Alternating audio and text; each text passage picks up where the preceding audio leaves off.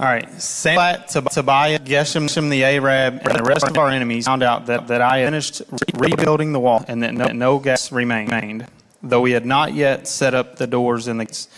So Sanballat and Geshem sent us asking me to meet them at one of the villages in the plain of Ono. But I realized they were plotting to harm me, so I replied by sending this message to them. I am engaged in a great work, so I can't come. Why should I stop working to come and meet with you? 4 times they sent the same message, and each time I gave the same reply. The 5th time, Sanballat's servant came with an open letter in his hand, and this is what it said. There is a rumor among the surrounding nations, and Geshem tells me it is true, that you and the Jews are planning to rebel, and that is why you are building the wall. According to his reports, you plan to be their king. He also reports that you have appointed prophets in Jerusalem to proclaim about you. Look, there is a king in Judah. You can be very sure that this report will get back to the king, so I suggest that you come and talk it over with me. I replied, there is no truth in any part of your story. You are making up the whole thing. They were just trying to intimidate us, imagining that they could discourage us and stop the work. So I continued the work with even greater determination. Later, I went to visit Shemaiah, son of Delaiah, and grandson of Mehetabel, who was confined to his home. He said, let us meet together inside the temple of God and bolt the doors shut. Your enemies are coming to kill you tonight. But I replied, should someone in my position run from danger? Should someone in my position enter the temple to save his life? No, I won't do it. I realized that God had not spoken to him, but that he had uttered this prophecy against me because Tobiah and Sanballat had hired him. They were hoping to intimidate me and make me sin. Then they would be able to accuse and discredit me. Remember, oh my God, all the evil things that Tobiah and Sanballat have done. And remember Noadiah the prophet and all the prophets like her who have tried to intimidate me. So on October 2nd, the wall was finished just 52 days after we had begun. Thank you. You may be seated. We did it 8 weeks. 8 weeks of hard names to pronounce. But we did it. Good job, Brad. And all the readers for the last 8 weeks. Hey, my name's Jason. I'm the pastor here, and glad that you're here today. Whether this is your first time or you've been here a really long time, we're glad that you're here. And what we've been doing over these last 8 weeks is we have been reading through the story, the Old Testament story of Nehemiah. We're calling these sermons How to Begin Again, Again. And the reason we threw that second again in there is because we know that anything worthwhile that you've ever tried to do in your life, anything that you are wanting to rebuild or make better, you never get it right the first time. You fail, you struggle, you are harder on yourself than anybody else is. You know, you're more negative and pessimistic about yourself. And then what happens is we get discouraged and we don't even know if it's worth trying again because it's never worked in the past. Why would it work now? And we've learned, Proverbs tells us that the godly fall 7 times, but they get up again. And so we want to just keep trying again, begin again, not get discouraged because God does have something great he wants to do in our lives. And so we've been learning from Nehemiah because Nehemiah is a story about rebuilding. Now, contextually, the story of Nehemiah is a lot more than just about building again. It's about Jewish history and it's about all kinds of covenant things with God. And that's worth talking about, but we're not doing that for this series. What we're doing for this series is just taking principles from the story. We're looking at this story and just taking a few principles that we can learn because Nehemiah was able to go and rebuild something that was ruined. God sent him on a mission, gave him a burden, and he responded to that, and he went and he rebuilt something that was ruined. And we have things in our life that we want to rebuild that are ruined. Maybe it's marriages or relationship with kids or our physical health or our financial health, or definitely, at least in that, is our spiritual condition. Maybe you're here today and you would say, at one time, I felt like I was close to God. At one time, I felt like I was growing in my faith. But now, because of my choices or something that's happened to be in my life or any different number of factors, I'm just not where I want to be or where I should be or where I could be.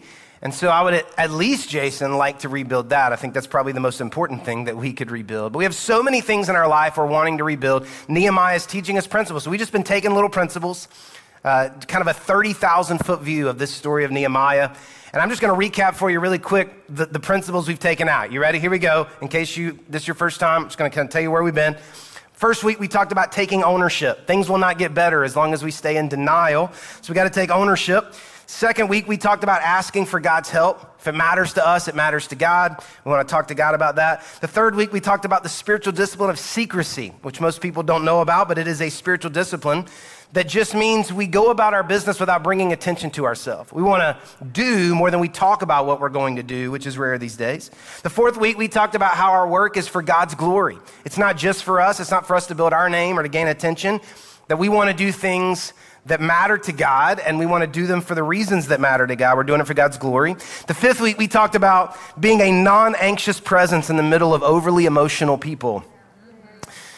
Then that resonated with a lot of people that week because we live in a crazy world. We are the crazy world, by the way. It's not just them, it's us. And you're sitting by somebody overly emotional and crazy right now. And so we want to be a non-anxious presence in the middle of that. Some of y'all are getting yourself in trouble. The next week, we talked about the importance of enthusiasm, that things get better when we have enthusiasm about what it is that we're trying to do, that pessimistic people don't get things done, cynical people don't get things done, but it's the enthusiastic people. And then last week, we talked about leading by example, that things just don't get better in time, that if you're going the wrong direction, all time does is make it worse. That things get better when people do better. We want to do better. We saw that in Nehemiah. And so it's been a fun thing to talk about, a good series for us. And this last week, we're going to look at the importance of character and integrity. That's what these verses that Brad read to us can teach us, is the importance of character and integrity. Character and integrity. And I love this topic because actually, I know preachers say this all the time, but I promise it. In the story of Nehemiah, am I going in and out here? In the story of Nehemiah, this is actually my favorite part of the story. I don't know how many people would pick this part as the favorite part of the story, but this is my favorite part of the story because Nehemiah comes up against criticism. He comes up against people trying to intimidate him, but he makes a statement. That's my favorite part of the story. He says, not one thing you said about me is true. I love that, and I love that verse, and I've tried to embrace that verse for myself. I want to be the kind of person who lives with character and integrity so that, yes, people will say things about you or people will try to discredit you, but you know the truth, and the truth is that you're living with character and integrity. I love this part of the story. But when you talk about character and integrity, it's a little bit of a delicate balance when it comes to Christians and the Christian life, because the Christian life, in a lot of ways, is a contradiction. We've talked about this before when we talked through Galatians, but this is something that a lot of people misunderstand about Christianity. The misconception about Christianity is that Christians have worked out all their issues, that they don't struggle or that they don't sin. But of course, we know that's not true. Maybe you've had people say that, like, oh, I thought you were a Christian when you did something wrong. Or C.S. Lewis talks a lot about this in Mere Christianity when he talks about people attack Christianity by saying, well, I know non-Christians who are way better than a lot of Christians I know. And C.S. Lewis says, put a name to it. Don't just talk in generalities, like who are we talking about and where are they at in their life? And maybe they're on their way out or maybe they're on the way in. We don't know what's happening in people's hearts, but we have this misconception that if you are in church now or you're a Christian, you've got all your problems worked out and you don't struggle anymore and you don't sin. And we know that that's not true. What it means to be a Christian is that you are a saved sinner. You are both things at the same time. That living inside of you right now is a sinful nature that is working to sabotage your life. But also inside of you is a new heart from God and the Spirit of Jesus Christ that raised Jesus Christ from the dead. They are roommates. They are cohabitating inside of your heart and your soul, and they are fighting to pull you in one direction or the other. This is what the Bible teaches us. So you are saved because of the work of Jesus, but your sinful nature is trying to sabotage your life. So this is this contradiction. This is what it means. It means on one hand, as Christians, we have to fully accept our sinful condition. We have to be honest about who we are, the truth about the kind of things we're capable of, the kind of things we want to do, that there is a sinful nature inside of us that is tempting us and pulling us away. And it doesn't do us any good as Christians to say, well, I'm a Christian now. I don't struggle with any of that. I don't want to do any of that stuff. You're a liar. You're a liar. Maybe that's your issue. You liar. We have to be honest about the truth about where we are and the things that we want to do and the things that we think. And you know the truth about you. I don't know the truth about you, but you know the truth about you. And none of us would want what's happening on our interior life broadcast on the screen. None of us would, right? And so on one hand, we cannot be naive or in denial about who we actually are and what we're capable of. And this is why Christians should be the most humble people on the planet, because we know the truth. We know what our highlight reel looks like on our interior life. We know. And so you think that because we know the truth about ourselves, we would be so graceful and gracious and humble, that there would be no reason for us to have any pride because we know the truth about ourselves. But unfortunately, in some weird way, we're actually prideful. We look down on other people. But a Christian who looks down on others still hasn't accepted the truth about grace and forgiveness, about who they really are and why they need a Savior. So this is the one part where we're accepting the truth about our sinful condition. So we know that we're not better than anybody else. And we know that we're capable of doing the most disgusting, awful things that anybody in the world could do. When we see somebody who does something terrible, we don't go, how could they do that? We go, I'm capable of that. There's sin in there. I'm capable of that. So that's on the one hand. But on the other hand, Jesus said that our lives are a light in a dark world. Jesus said that our lives are salt in a bland world. The Apostle Paul told us that we should live above reproach. So Jesus and the Apostle Paul say that, in fact, our lives should be better because we know Jesus. Do you see the contradiction? So on one hand, we know that we're not better than anybody else because we know our sinful condition and we know what our highlight reel looks like. But on the other hand, Jesus and the Apostle Paul says, because you have Jesus, you have the capability and the possibility to actually live better, to be an example. Your marriage could be an example. Your parenting could be an example. Your non-anxious presence could be an example because you have the power of Jesus on the inside of you. So you are a sinner who is saved, capable of both things. You're capable of great sin, but you're also capable of living a life greater than the sins that are tempting you because of Jesus. Now, the reason that I say all this is because when we talk about character and integrity, what we're not talking about is learning how to fake it. We're not talking about learning how to live like a Christian would live if, in fact, we do not want to live how a Christian would live. Instead, we're talking about being the kind of person who actually wants to do the right things and doesn't want to do the wrong things. Does that make sense? So as Christians, we learn how to fake it a lot of times because now we're in church and we look around and we say, well, let's act like them. They've been here a long time. Let's act like them. You know, and so then we try to start acting a certain way. But Jesus talked about this all the time with the religious leaders. He says, okay, on the outside, you're acting a certain way, but I know what the inside's like. Well, when we talk about Christian character and integrity, we want the inside to be right, and that's going to make the outside right. But we don't want the outside to be right, but the inside to not be right. We're not talking about faking it. Okay, Christian character means genuinely living like a Christian because what's happening inside of you looks like what's happening on the outside of you. That there is a correlation between the two. And there's a big difference between these two things. You know the difference, you live it. Unfortunately, religion teaches us how to act a certain way when we really don't want to be that kind of person. We think we're not allowed to. So let me give you a couple of examples. We'll just use a couple of stereotypical examples here, okay? It's wanting to cuss someone out, but learning how to bite your tongue, because that's what Christians do. But if you had the chance, you could slice them and dice them. But that's not what Christians do. So you learned how to bite your tongue, right? Wanting to lie. I was just thinking about my third my son Solomon, we've been teaching him how to bite his tongue because he's a smart mouth. His vocabulary is too good. And I've been having to tell Solomon, like, Solomon, you can't talk like that, man. You got to bite your tongue. And so we've been working on this, teaching him what that means, bite your tongue. And so now he'll get ready to say something smart aleck to his mom, and he'll go, what? Dad. Okay, well, that's good when you're 8. But if you're 38 or 58, hopefully we've gotten past that. We'll talk about that in a second. But maybe some of y'all need to be right here, right? Okay, second, wanting to lie, but figuring out how to creatively sidestep, right?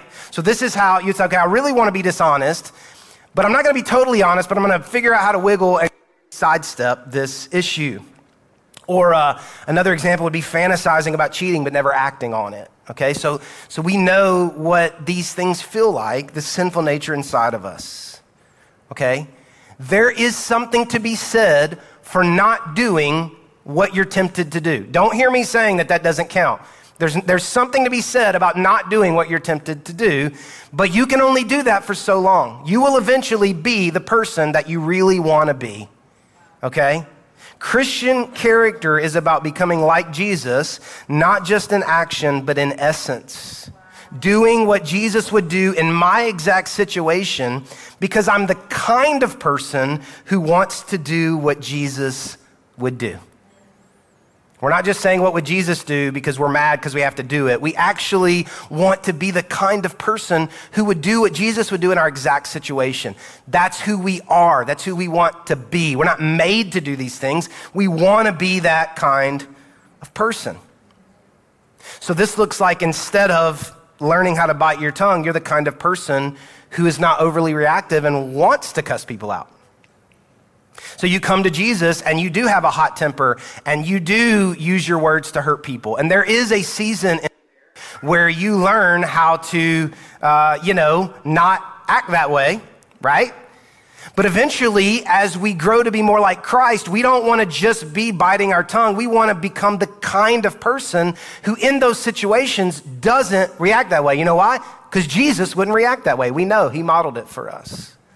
Or instead of learning how to sidestep the truth, we're the kind of person who wants to be honest. We know the consequences of that. And so we want to be honest. You know why? Because Jesus would be honest.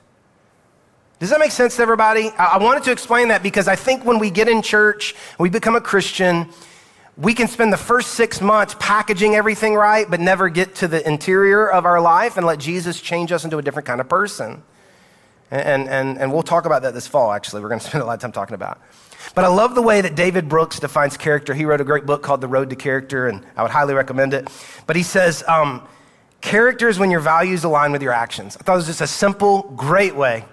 He says, character is when your values align with your actions. So I guess a great question would be, do you have any values? Do you know what your values are? You do have values. You do have things that are most important to you, but have you actually ever clarified them? Because when it comes to values, like in the corporate world, there are practiced values and aspirational values. Practice values are what you actually do. It's like you show up late. One of your values is it's not important to be on time. But if I said, is that one of your values? You'd be like, of course not. But based on what you do, we know that one of your values is it doesn't matter if you're on time. Aspirational value says we want to welcome everyone, but you don't welcome anyone. You want it to be true, but it's not true yet. Does that make sense? Okay, so you have values in your life, practiced values and aspirational values. And what we want is we want Christian values to line up with our actions, okay? There's examples of this in the Bible. Do you remember the story of Joseph in the Old Testament? If you know that story. He's working for Potiphar. He's very powerful in Potiphar's house. And Potiphar's wife keeps hitting on Joseph. Coming at him hard. Wanting to sleep with him every day, trying to seduce him and going at him hardcore.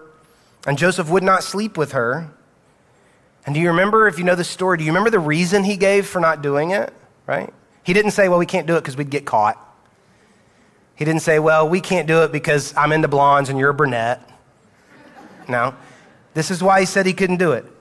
He says, but Joseph refused. Look, he told her, my master trusts me with everything in his entire household. No one here has more authority than I do. He has held back nothing from me except you because you are his wife. How could I do such a wicked thing it would be a great sin against God.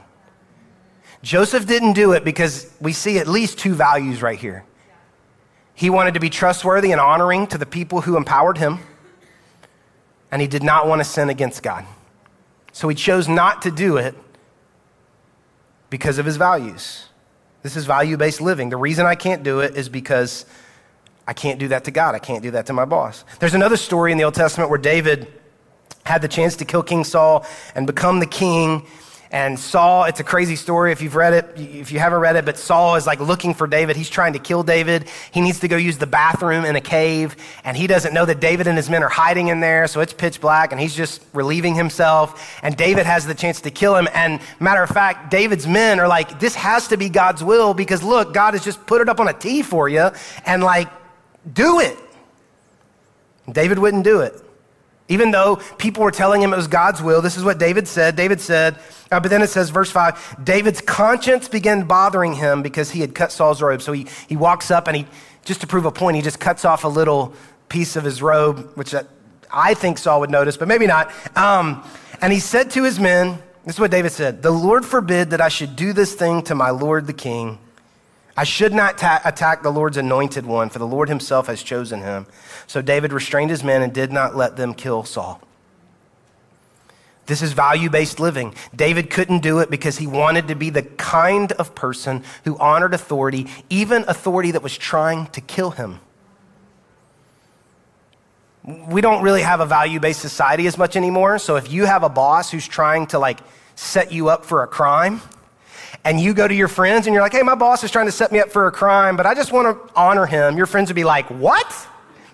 That's a bad example. But you understand my point. Like, we go to our friends and we say like, yeah, this person did this, or the coach did this, or my boss did this. And they're like, oh, you need to get rid of them. Like, instead of what we see here in David saying like, based on my values and what I believe to be true about God, I can't do this. I can't do it. And these stories, Joseph and David's values made their decisions for them. When you have values, your decisions are made ahead of time, and their values and their actions aligned. Now, of course, if you know anything about Joseph and David, you know that this was not always true about them. They made mistakes. David had an affair, killed the mistress's husband. I mean, it was bad, right? Joseph was a little arrogant punk sometimes, and so they were not perfect. And what we're not talking about is achieving perfection or never messing up. But I am suggesting that if you don't know what your values are, you'll never consistently live by them. You'll just keep reacting. You'll do in that moment whatever you feel like doing in that moment. Okay? So that's one important point, important part of value-based living. Making better choices. If you are living based on your values, you will make better choices. But there's another benefit that we don't often think about. And we see it in Nehemiah's story here. The principle we're going to take today is that when you know what your values are, and when you know that your values line up with your actions, it allows you to handle criticism better. And it allows you to not be intimidated by what others say about you because you know the truth. In verse 8, Nehemiah said, when they come 5 different times, and are lying about Nehemiah's motives. He's doing this because he has impure motives. He wants to be the king. He's going to try to make a coup. In verse 8, Nehemiah said, there is no truth to any of your story. And in verse 13, Nehemiah said, they were hoping to intimidate me and make me sin, and they would be able to accuse me and discredit me. Unfortunately, if you decide to rebuild something that is ruined, or you try to make something better, there will be people who try to discredit you. I'm not talking about your haters. I can't stand the hater talk. You're not that important. We don't have a lot of haters. Okay, people are thinking about themselves, not you, okay? So this is not like haters gonna hate Taylor Swift, Jason, Jesus kind of thing where it's like, let's talk about our haters, okay? That's quite the combo there, Jesus, Taylor Swift, and Jason. But anyway, we're not talking about haters, okay? But we are talking about the real reality that if you take a bold, courageous step to rebuild something that's ruined, to try to make something better, to change the status quo, I promise you, there will be people who will criticize you and will try to discredit you. And on a few rare occasions, it will be because they are awful people and they hate you and they're trying to destroy your life. I guess that's the haters maybe that Taylor Swift was talking about. But most of the time, it's simply because hurt people hurt people. That the people who are criticizing you or just trying to discredit you, they're just wounded people, hurt people. And they don't realize how defensive and reactive they are. And the reason I know that is because we don't realize how defensive and reactive we are when we criticize and discredit others. But I think we also have to be careful that we don't read this story and assume that we're Nehemiah.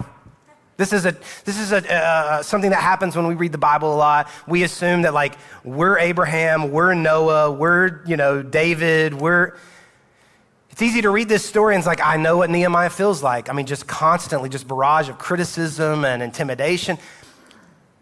We may act more like Sanballat than Nehemiah, right? It's easy to read the Bible and to assume that we're Joseph, not Potiphar's wife, or we're Jesus, not the religious leaders. But we have to be careful because we're more messed up than we give ourselves credit for, that sinful nature inside of us. If I was being honest about myself, I can't speak for you, but I can speak for me. If I was being honest about myself, I can see ways that I am like Sanballat and Tobiah. I can see ways that I try to criticize and discredit people, and a lot of times not even realize that I'm doing it because it's so second nature. I wrote down a couple for me. Maybe you can relate to these. There are a lot of times where I assume that someone has bad motives, even though I actually have no idea what their motives are. When you're criticizing somebody, you're rarely criticizing what they're doing, you're criticizing why you think they're doing it. So when you criticize somebody else's parenting, it's not what they're doing, it's why you think they do it. Or somebody in business, or who buys a house, or makes money, or whatever it is that they do, you're questioning their motives. And we don't even realize a lot of times that we just assume people have bad motives, but it's really because if we were in that same position, we would do it for the wrong reason. So we assume everybody's like us. Another one for me is I criticize people around other people, but never to their face. This is a way that you discredit people and you don't realize you're discrediting them, is when you're around people and that person's name comes up or what they're trying to do, you criticize it without even realizing you're criticizing them. But then when you're around them, you're like, I'm so proud of you. That is great. That's awesome. You're doing great. And then you get around your friends, you're like, they are so stupid. I don't know what they're thinking, right? Another way that I do this is I look at people who are doing something successful or well, and I assume that they're lucky, but I'm hardworking. They didn't get there because of hard work. They got there because of some fortunate circumstance.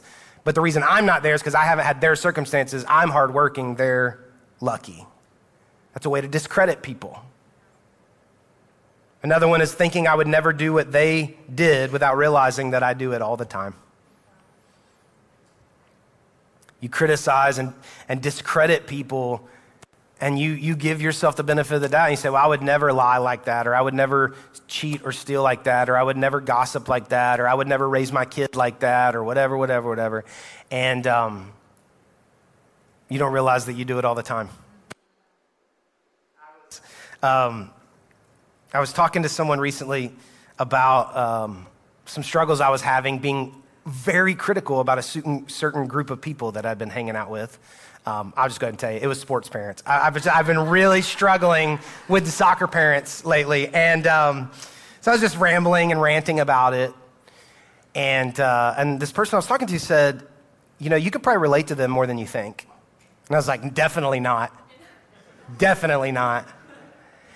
And this is what they said. They said, next time you're like really critical because what they're saying or how they're acting or what they're driving or what their kid, whatever, instead of thinking about exactly what they're saying, try to understand why they would act that way. And I bet if you can articulate why they're acting that way, I bet you'd be able to go, I know what that feels like. So if you think somebody's being, bragging too much because they're insecure, you know what it feels like to be insecure. So maybe you wouldn't say what they would say, but you can go, I know what that feels like. If you feel like they need to prove themselves, or you feel like they're trying to, show who they are, or you feel like they're offended, or you feel whatever reason you think they're doing what they're doing, and you don't know, but if you think you know what that feels like. And he said, so when you start getting around people that you're being judgmental of, try to identify why you think they're doing it, and you will realize that you feel that way all the time too. And you do things to not feel that way, and then maybe that's what they're doing. That was great advice. It was great advice. Because now, as much as I can, when I'm around people and I'm like, I can't believe, and can you believe? Or you're scrolling through stuff, and I can't believe, and you're discrediting people in your mind, discrediting. And you're elevating yourself. What I've tried to start doing is saying like, man, I can't believe they posted that, but I know what that feels like. I can't believe they said that, but I know what that feels like. I can't believe they would act like that, but I know what that feels like. Because we all do. And so these are ways that if we're not careful, we try to discredit people, and these are ways that people try to discredit us. And whenever you decide to do something bold or courageous or take the chance to rebuild something that's ruined, people will try to discredit you and intimidate you, and they will make it sound like it's some noble reason. That's what Sanballat and Tobiah are doing. This is about the king. This is about, the land. We're worried about what you're trying to do for the greater good. They're going to make it sound like it's about the greater good, but it's almost always because of their insecurity and jealousy. And you know why I know that? Because it's about our insecurity and jealousy when we do it to other people. Okay? And so if you would say, I'm trying to raise children differently, and I'm passionate about this. This is a value of mine, the way that I'm trying to raise my children, and I'm not going to raise my children like everybody else, but I'm passionate about this. I can promise you that there will be people who will discredit you. They'll question your motives. They'll call you crazy. They'll make it sound like it's about your children and they're worried for your kids. If you say, I want to build a business on different principles than everybody else builds theirs on, I can promise you people will try to discredit you. You want to be a different kind of teacher, different kind of administrator? You want to live your life differently? You want to live your life based on Christian values? I can promise you people will try to discredit you. Whether they realize they're doing it or not, they will try to discredit you. They will say things about you that are untrue. They will question your motives. They'll try to intimidate you. And when that time comes, we can learn from Nehemiah. And we could learn a few principles, but we don't have time for that. I'm not going to give you a few principles. I'm going to give you one. Here's the biggest takeaway we can learn from Nehemiah when we feel criticized and people are trying to discredit us and intimidate us. Here it is. Nehemiah wasn't intimidated because he knew what they were saying wasn't true. Nehemiah wasn't intimidated because he knew what they were saying wasn't true. This is so simple. Matter of fact, I just said it and some of you are like, what? That's it? Yep, that's it. This is so simple, but so uncommon. Nehemiah didn't have any secrets. Nehemiah didn't have any impure motives. He wasn't sneaking away at night after work to the local strip joint. He wasn't borrowing money from a bookie for a dice game on the backside of tent 4, okay? He really was who he projected himself to be, who he presented himself to be, what he told people he was doing, and for the reasons he told them he was doing it. That really was true. It really was true. And I think we can all admit that this is more rare than it should be. We could all tell heartbreaking stories of leaders or parents or bosses or people that we trusted who lost our trust because there was a character flaw or integrity issue. You found out something about somebody and you found out that they were not who you thought they were. Now listen, nobody is perfect, and you may have elevated that person too much in your eyes, and that happens all the time. But I think even if we come down from that scale a little bit, there are people that we look up to in a healthy way. There should be people that we look up to in a healthy way. Pastors and youth pastors and bosses and leaders, we should look up to them and say, you know what? There is something about their life that's different than my life, and I would like to learn from them and follow them and trust them. But we have come to distrust authority so much in our society and culture because we look around at the authority that we trusted, and it seems as if time and time again, there was a two-faced hypocrisy, secret life. I said, what's the point? Why trust when it seems like everyone's lying?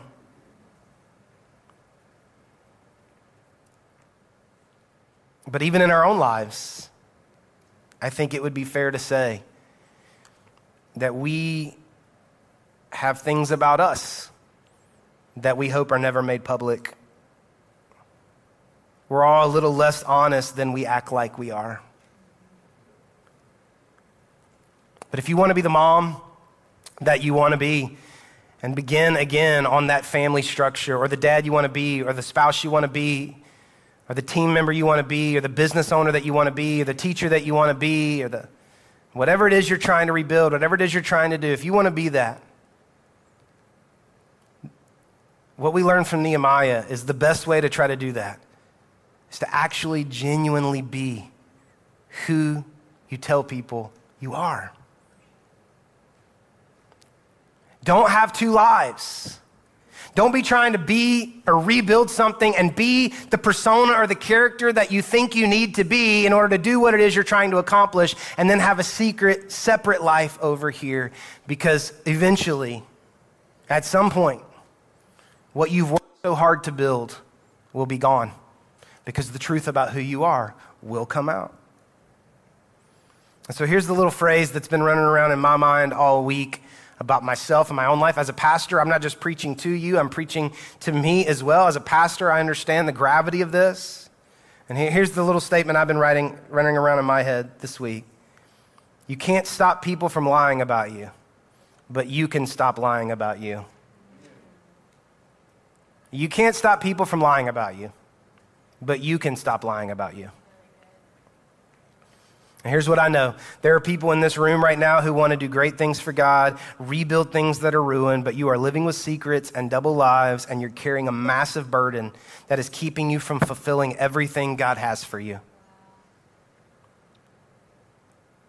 Stop lying. Come clean. Find freedom.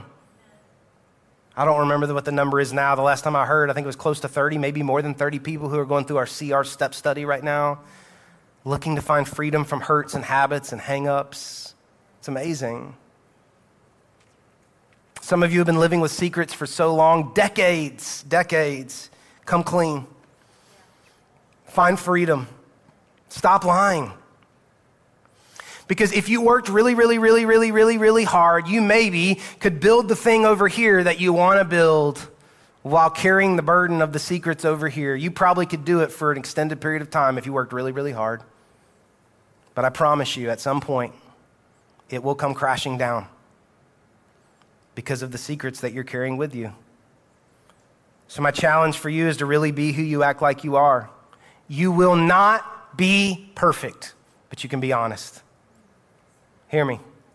What I am saying today is not, you don't get to make any more mistakes.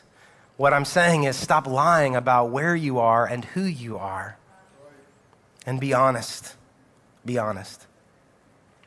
I'm going to read one more verse to you, and then the team's going to come. We're going to have communion and prayer. But my absolute go-to passage of Scripture right now in the Bible is it's really all of Psalm 25. Our team would tell you, I talk about it a lot.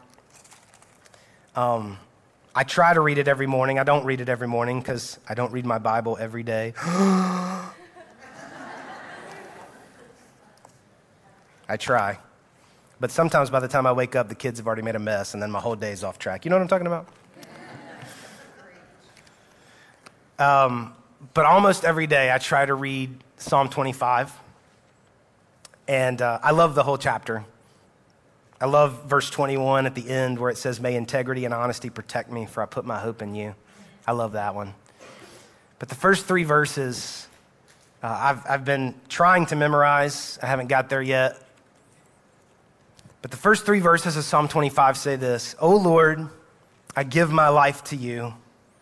I trust in you, my God. Do not let me be disgraced, or let my enemies rejoice in my defeat. No one who trusts in you will ever be disgraced, but disgrace comes to those who try to deceive others." I guess the reason I love this verse so much is because, based on my personality and the way God made me, being disgraced is one of my worst fears. I want to be credible. It's a long story, but it's just the way that I am. And so being disgraced is like one of my worst fears. And so this verse resonates with me so much. because I want to actually be the person you think I am. I want to be genuinely the real deal. That's what I want to be. And I don't want to be disgraced and discredited. And there's two ways to go about that. You can either try to be really, really good at crafting a public life, or you can just try to build the foundation based on integrity and honesty so that you can't be disgraced or discredited because you know there's no truth to any of it. And so my prayer for you, my prayer for me is that we won't be people who try to deceive others in so many subtle ways that we don't even recognize, that we won't be people who try to deceive others, but that we will live with character and integrity and honesty and be protected by that. I'm going to pray for us. Our team's going to come and lead us in a song. Think we got time? Or do I need to go ahead and do it? The announcement. It's already, is it 11:20 for real? Okay. I'm going to pray for us. And sorry, I was just asking Katie something. I'm going to pray for us. And then Kaylee, if you'll wait on me, I'm going to go ahead and do some announcement. Okay. God, thank you for Jesus. Thank you that our Savior was the perfect example of a life without sin. We cannot attain that, but we can model after that the best we can with the help of the Holy Spirit. So God, I pray that we would stop lying to ourselves, working so hard to craft two different personas or images. I pray that we'd be people of character and integrity. Like Nehemiah, God, I pray that we would know the truth about our life, our interior life, and it would be honorable and honest. I pray for every person in the room right now who's carrying secrets, living with secrets.